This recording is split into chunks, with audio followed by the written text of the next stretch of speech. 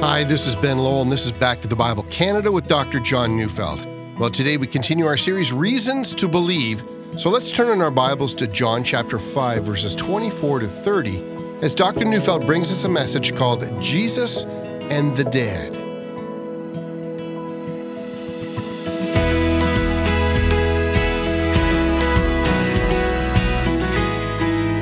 I recently read an article in a newspaper, and it was entitled, "Do We Really Want to Live Forever?" and then in brackets, ish, forever-ish. You know, the article contained a quote from a woman named Aubrey de Grey, who thinks that the first human beings who will live to 1,000 years already walk among us. You know, that meant a breakthrough in longevity is going to happen during our lifetime. She thought we were on the verge of amazing genetic advancements and that we will soon no longer fear death. And then immediately after the quote in the newspaper came another quote from a man named Paul Root Wolpe. He's a chief bioethicist for NASA, and he called that claim that we would live to be 1,000, and I quote, "the scientifically unsupported assumptions of an evangelist for a religious vision of utopian health." Well, I assume Wolpe is less than convinced. Well, the article, however, went on to say that life expectancy had doubled in the U.S. over the last 200 years. And by the way, life expectancy in the U.S., well, that's 78.7 years. And just to gloat a little, please forgive me, but it's 82.1 years in Canada. So just for being a Canadian, well, you get to live 3.5 years longer. But that's not to say that life expectancy will double again in the next 200 years, and that's true for all sorts of reasons. You know, for one, life expectancy has not doubled on the top end. Rather, what has changed life expectancy is the eradication of childhood disease and death. See, we're not living longer. Rather, in truth, more of us are living a full life than ever before, and that has skewed the average. But at the risk of belaboring the point, death will not be defeated so easily. That's because death came into the world through sin. We might be patting ourselves on the back and telling ourselves that we can defeat death itself, but it will not be so. You know, even if we succeed in living to 1,000 years, the startling incline in population and the startling incline in our ability to make weapons of war, well, if you think about it, you might remember Genesis chapter 6, when human wickedness was increasing dramatically, that God took steps to limit the life of human beings to 120 years. And interestingly enough, there are all manner of geneticists today who argue that we simply can't stop the aging process and that, even if we continue to increase the lifespan of human beings, we will come to a natural ceiling.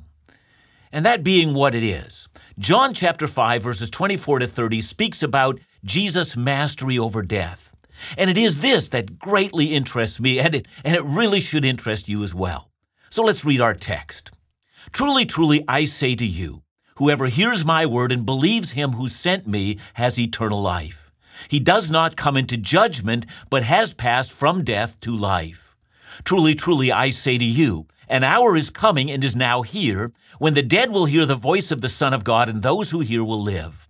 For as the Father has life in himself, so he has granted the Son also to have life in himself. And he has given him authority to execute judgment, because he is the Son of Man. Do not marvel at this, for an hour is coming when all who are in the tombs will hear his voice and come out, those who have done good to the resurrection of life, and those who have done evil to the resurrection of judgment. I can do nothing on my own. As I hear, I judge, and my judgment is just, because I seek not my own will, but the will of him who sent me." Now, you might notice, if you're paying a close attention to what we've read, that there's a kind of an overlapping of two great events. That is, in this teaching of Jesus, the future and the present seem to overlap. What I mean is that the day of the Lord, when the dead will rise, and the present day, in which we're now living, in some fashion, those two eras have in some manner been merged. I mean, think of it this way. See, I understand that there is a water spider, I think it's in Africa. It builds a nest to hatch her eggs under the water. See, what it will do is it'll do a backflip on top of the water, and by that maneuver will trap a tiny bubble of air in its abdomen. And then it swims under the water with that trapped bubble of air, and it releases that bubble underneath a submerged branch or something like that. It then repeats that little trick all day long, ever increasing the pocket of air under the water until the pocket of air is large enough to lay her eggs away from natural predators. But I use this illustration to give you the idea that in this illustration, the environment from above has invaded the environment from below. And some of the creatures who are born below actually belong to the environment that is from above. And that, I think, is a great illustration of what Jesus is talking about. He's talking about the environment from below, which is the environment of death. Again, let me use an illustration. Most of us have been to funerals, and sometimes in a funeral, we'll hear someone say words that sound like this. Our loved one has passed from the land of the living. But listen, it's just not true. This is not the land of the living. This is the land of the dying. Yeah, we do live in this environment from below, but not long. Life is short and death is sure. We may delay it, but we all know that we're delaying the inevitable. No. We are in the land of the dying. But in the age to come, well, that's the land of the living. And with that in mind, and with my water spider illustration, listen again to verse 24.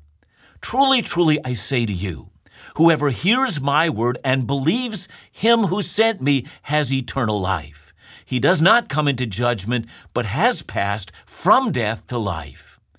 Notice that Jesus does not say that whoever believes in him will have eternal life, that is, after this life is over.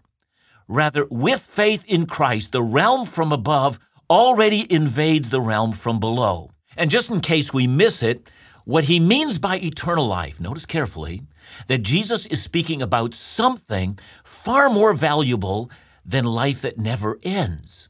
Notice he defines eternal life as that kind of life that does not come into judgment. So we might put it this way. The believer in Jesus is not ushered into God's courtroom where charges are laid and we're condemned. Instead, the believer in Jesus already leaves the courtroom acquitted. No charges are brought. Eternal life, then, not only means we go on living forever, it also means we're absolved of our guilt. But here's the most precious truth. This life is not waiting for us when we die. It has already invaded our world and our lives now. We've already passed from death to life. Look again at verse 25. Truly, truly, I say to you, an hour is coming and is now here. And notice again the two things superimposed. First, Jesus says that an hour is coming. And so that means that Jesus does believe in a future event when the dead are raised. So Jesus is not teaching that everything about eternal life is already here. I mean, how can it be? We may believe in Jesus, and yet these bodies of ours, they get old and they die just as fast as the bodies of those who do not believe in Jesus. No. Jesus believed and taught that we are to expect an hour to come. Listen how he taught his disciples when it's recorded in Matthew 25, 31 to 32. There he said, when the Son of Man comes in his glory, and all the angels with him, then he will sit on his glorious throne. Before him will be gathered all the nations, and he will separate people one from another, as a shepherd separates the sheep from the goats.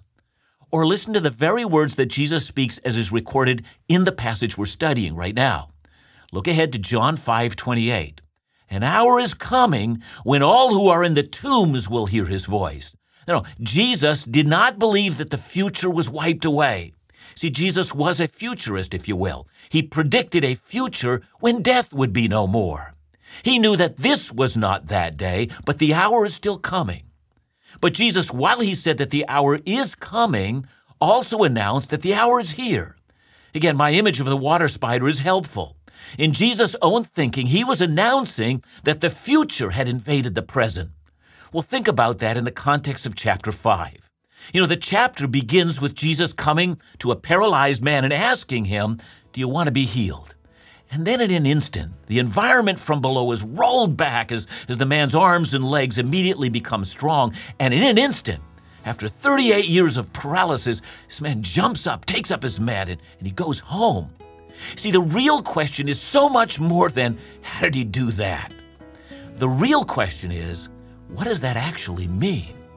And according to Jesus, the future hour has already begun to invade this present earth, so that the future hour of eternal life has entered into this realm from below.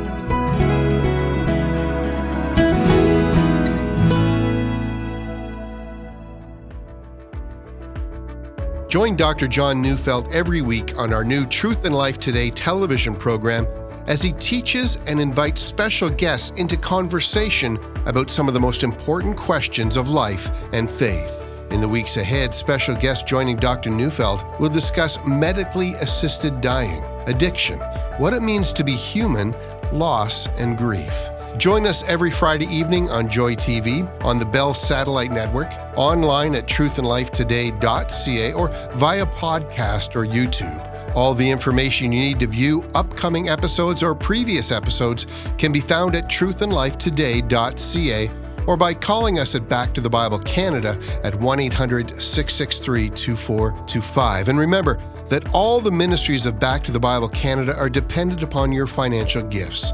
So if you value this ministry, call us at 1-800-663-2425 or online at backtothebible.ca to make your donation today.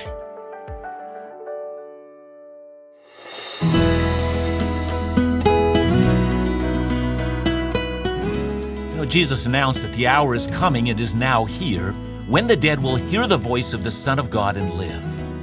Of course, he meant that in the future an hour is coming when those who have believed in him will die, and after they die, they will hear his voice and they will live. As a pastor, I've stood beside more than one dying believer, and I've always reminded them that as this world fades, and as the voices in this room become fainter, and as death closes in around them, when it might seem that all hope is lost, then they will hear a very strong voice. The voice of Jesus will say, "Live." But as we've noted, Jesus said that the hour is also now here. He meant by that our spiritual state is as dead as a dead body.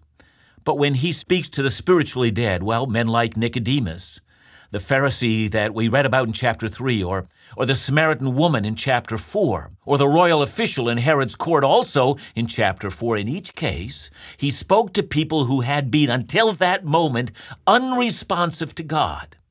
And as he spoke, they came to life. They lived. They believed. They believed because in this hour, he had spoken their dead spirits to life. And that's the calling of all who hear this text. Do you believe? Have you heard the voice of Jesus, and have you already crossed over as your dead heart leapt to life and became alive to God? If not, hear Christ now, believe his word now, and move from the land of the dying to the land of the living right now. So let's move to verse 26. Notice that the verse begins with the word for, or because. Verse 26 is vital because we should know that this verse explains who it is that gives us life. It might be that you're hearing this and you're wondering if all of this is really true. How can I know that Jesus indeed has the power over death? So let's reread verse 26. For as the Father has life in himself, so he has granted the Son also to have life in himself. So stop with that phrase, life in himself. So what does that mean? Well, if you think about it, you might remember that the life that you have can't possibly be defined as life in himself. Think about life as existing in one of two planes. I call one derived life. Now, what I mean is that your life is derived from factors that don't exist in yourself, but rather by factors that exist outside of yourself. And so your life was derived from your parents and was dependent upon your father's sperm penetrating your mother's egg. But of course, the life of your parents was also derived from your grandparents and so on. But because you know that this can't go on indefinitely, a little thought tells you that all of this was dependent on an action from the Creator. It's the most obvious of all observations to say that something simply can't come from nothing. And that's why tracing cause and effect back, we all know you can't do it indefinitely. Somewhere there must be an uncreated creator, the uncaused cause, a wellspring from which all things flow. And so, as I've said, there are two kinds of life. The first is derived life, and the second, well, it's non-derived life. That is, this kind of life is not derived from anything. It's not dependent on any factors. It's what Jesus called life in himself. It's life that exists not by anything. It's the only kind of life that is truly life. And so Jesus says, as the Father has this kind of life, so he has granted the Son to have the very same kind of life. But does that sound strange to our ears? If it's non-derived life, to say then that the Father has granted non-derived life to the Son, well, that sounds like a logical contradiction. I mean, that's because putting things that way makes it sound like the Son's life is dependent on the Father's gift to him. But then it's dependent life and not life in itself. I hope you see that. Now, all of that hangs upon seeing the very heart of what we read in the Gospel of John. You remember John chapter 1, verse 4? Speaking about Jesus, it says, in him was life. The life, says John, originated in Jesus and not in another factor. He was not given life, he is life. Okay, but how has the Father granted the Son this life? Well, here I think we're called to go back to, John chapter 3, verse 35. There we read, the Father loves the Son and has given all things into his hands. Now here, something we should ask. When is it that the Father gave the Son everything? Now, from our finite way of thinking, he must have given the Son everything at some point in time. And if that's true, that would mean that before that time, then the Son didn't have everything. But that would be wrong. See, do you understand this? John is speaking to us in eternal terms. The Father has eternally given all things to the Son, not at some point in time. And so just as the Son was eternally begotten of the Father, and just as the Father eternally gave the Son all things, so the Father has eternally given the Son life. Or to put it another way, there never was a time when the Father did not give the Son life. Is your head spinning now? Well, if it's not, it should be. God should be greater than our ability to comprehend. But look, don't miss this. The point here is simply this. The Son has the exact same kind of life the Father has. And that means, ready for it? Listen, that means just as life is dependent on the Father, so also all life is dependent on the Son. Imagine it this way. How is it that you came to be? I mean, at one point in time, you didn't exist, and yet today, as you listen to my voice, you exist. How's that possible? It's possible because Jesus, who is life, called you into being. Your life is completely dependent on him. Well then, following that, how is it possible that you should live after you die? Well, the answer is, it's just as possible that you should live after you die than that you came into being in the first place. Everything is dependent upon Jesus willing it. See, don't you see, Jesus has now told us how it is that we can know that eternal life is dependent on him. If this earthly life is dependent on him, how much more the life to come? I wonder how easy it is to forget that. Many people, perhaps even most people, believe they're in control of their own lives. We plan future events as if we know that we're going to be there to enjoy those future events. And we tell ourselves that there are some things we'd never allow to happen, as if we really could prevent those things from happening. And then we take out loans from the bank, assuming that we're going to be healthy enough to continue to make the money to pay back those loans. See, we act with a self-confidence that belies the fact that we are dependent life. We lie to ourselves and will not come to terms with the fact that our life has always been in the hands of the one who gives us the permission to live. We are in control of nothing. But he who is life in himself is in control of everything, and that everything includes the last judgment, when we must take a stand before him. Look again at verses 27 to 29. And he has given him authority to execute judgment because he is the Son of Man. Do not marvel at this, for an hour is coming when all who are in their tombs will hear his voice and come out, those who have done good to the resurrection of life, and those who have done evil to the resurrection of judgment. God the Father has eternally given God the Son the power, not just over the lives and deaths of every single human being, but also the power over their judgment. The one who gave us life is also the one who will judge how we have lived that life. And that, of course, means that we're never at a place where our lives are not directly accountable to him. And this now is the story of Jesus and the dead. In that sense, Jesus' relationship to the dead is no different than Jesus' relationship to the living. Both the dead and the living are dependent on him. That's why, even if you should commit suicide today, you're still accountable to him. You can't live without his permission, and you can't die without it. Your final judgment will be dependent on him. So let me then come back again to where I began. I spoke of those who are confident that we can increase our lifespan to 1,000 years. I told you then that I believe that those kinds of claims are really based on, a kind of junk science, but all that being put aside, consider the evidence. It was not technology that brought you into being, and it's not technology that will save you from death in the last judgment. Your life has always been dependent on him. And since this is undeniably true, does it not seem to you that we need to hear his voice today and receive from his hand the most amazing gift of all, the gift of eternal life, free from judgment, free into his loving hands?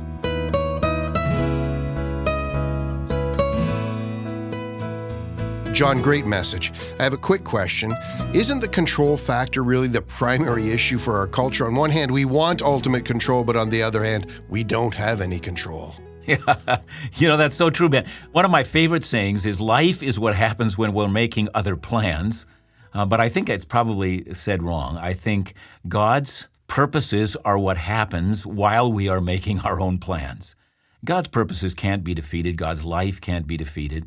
And so it's wonderful to finally come to that place that my life, my future, my everything is in the hands of God, and that we find that, not to be, an intrusion, but this is welcome. This is what we really want. How delightful then to rest in the will of God.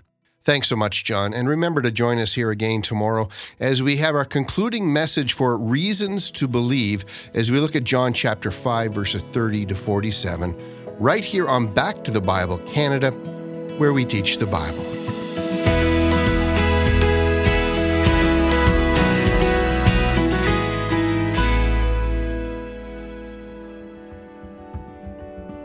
Laugh Again with Phil Callaway will be celebrating its 5th anniversary in 2019.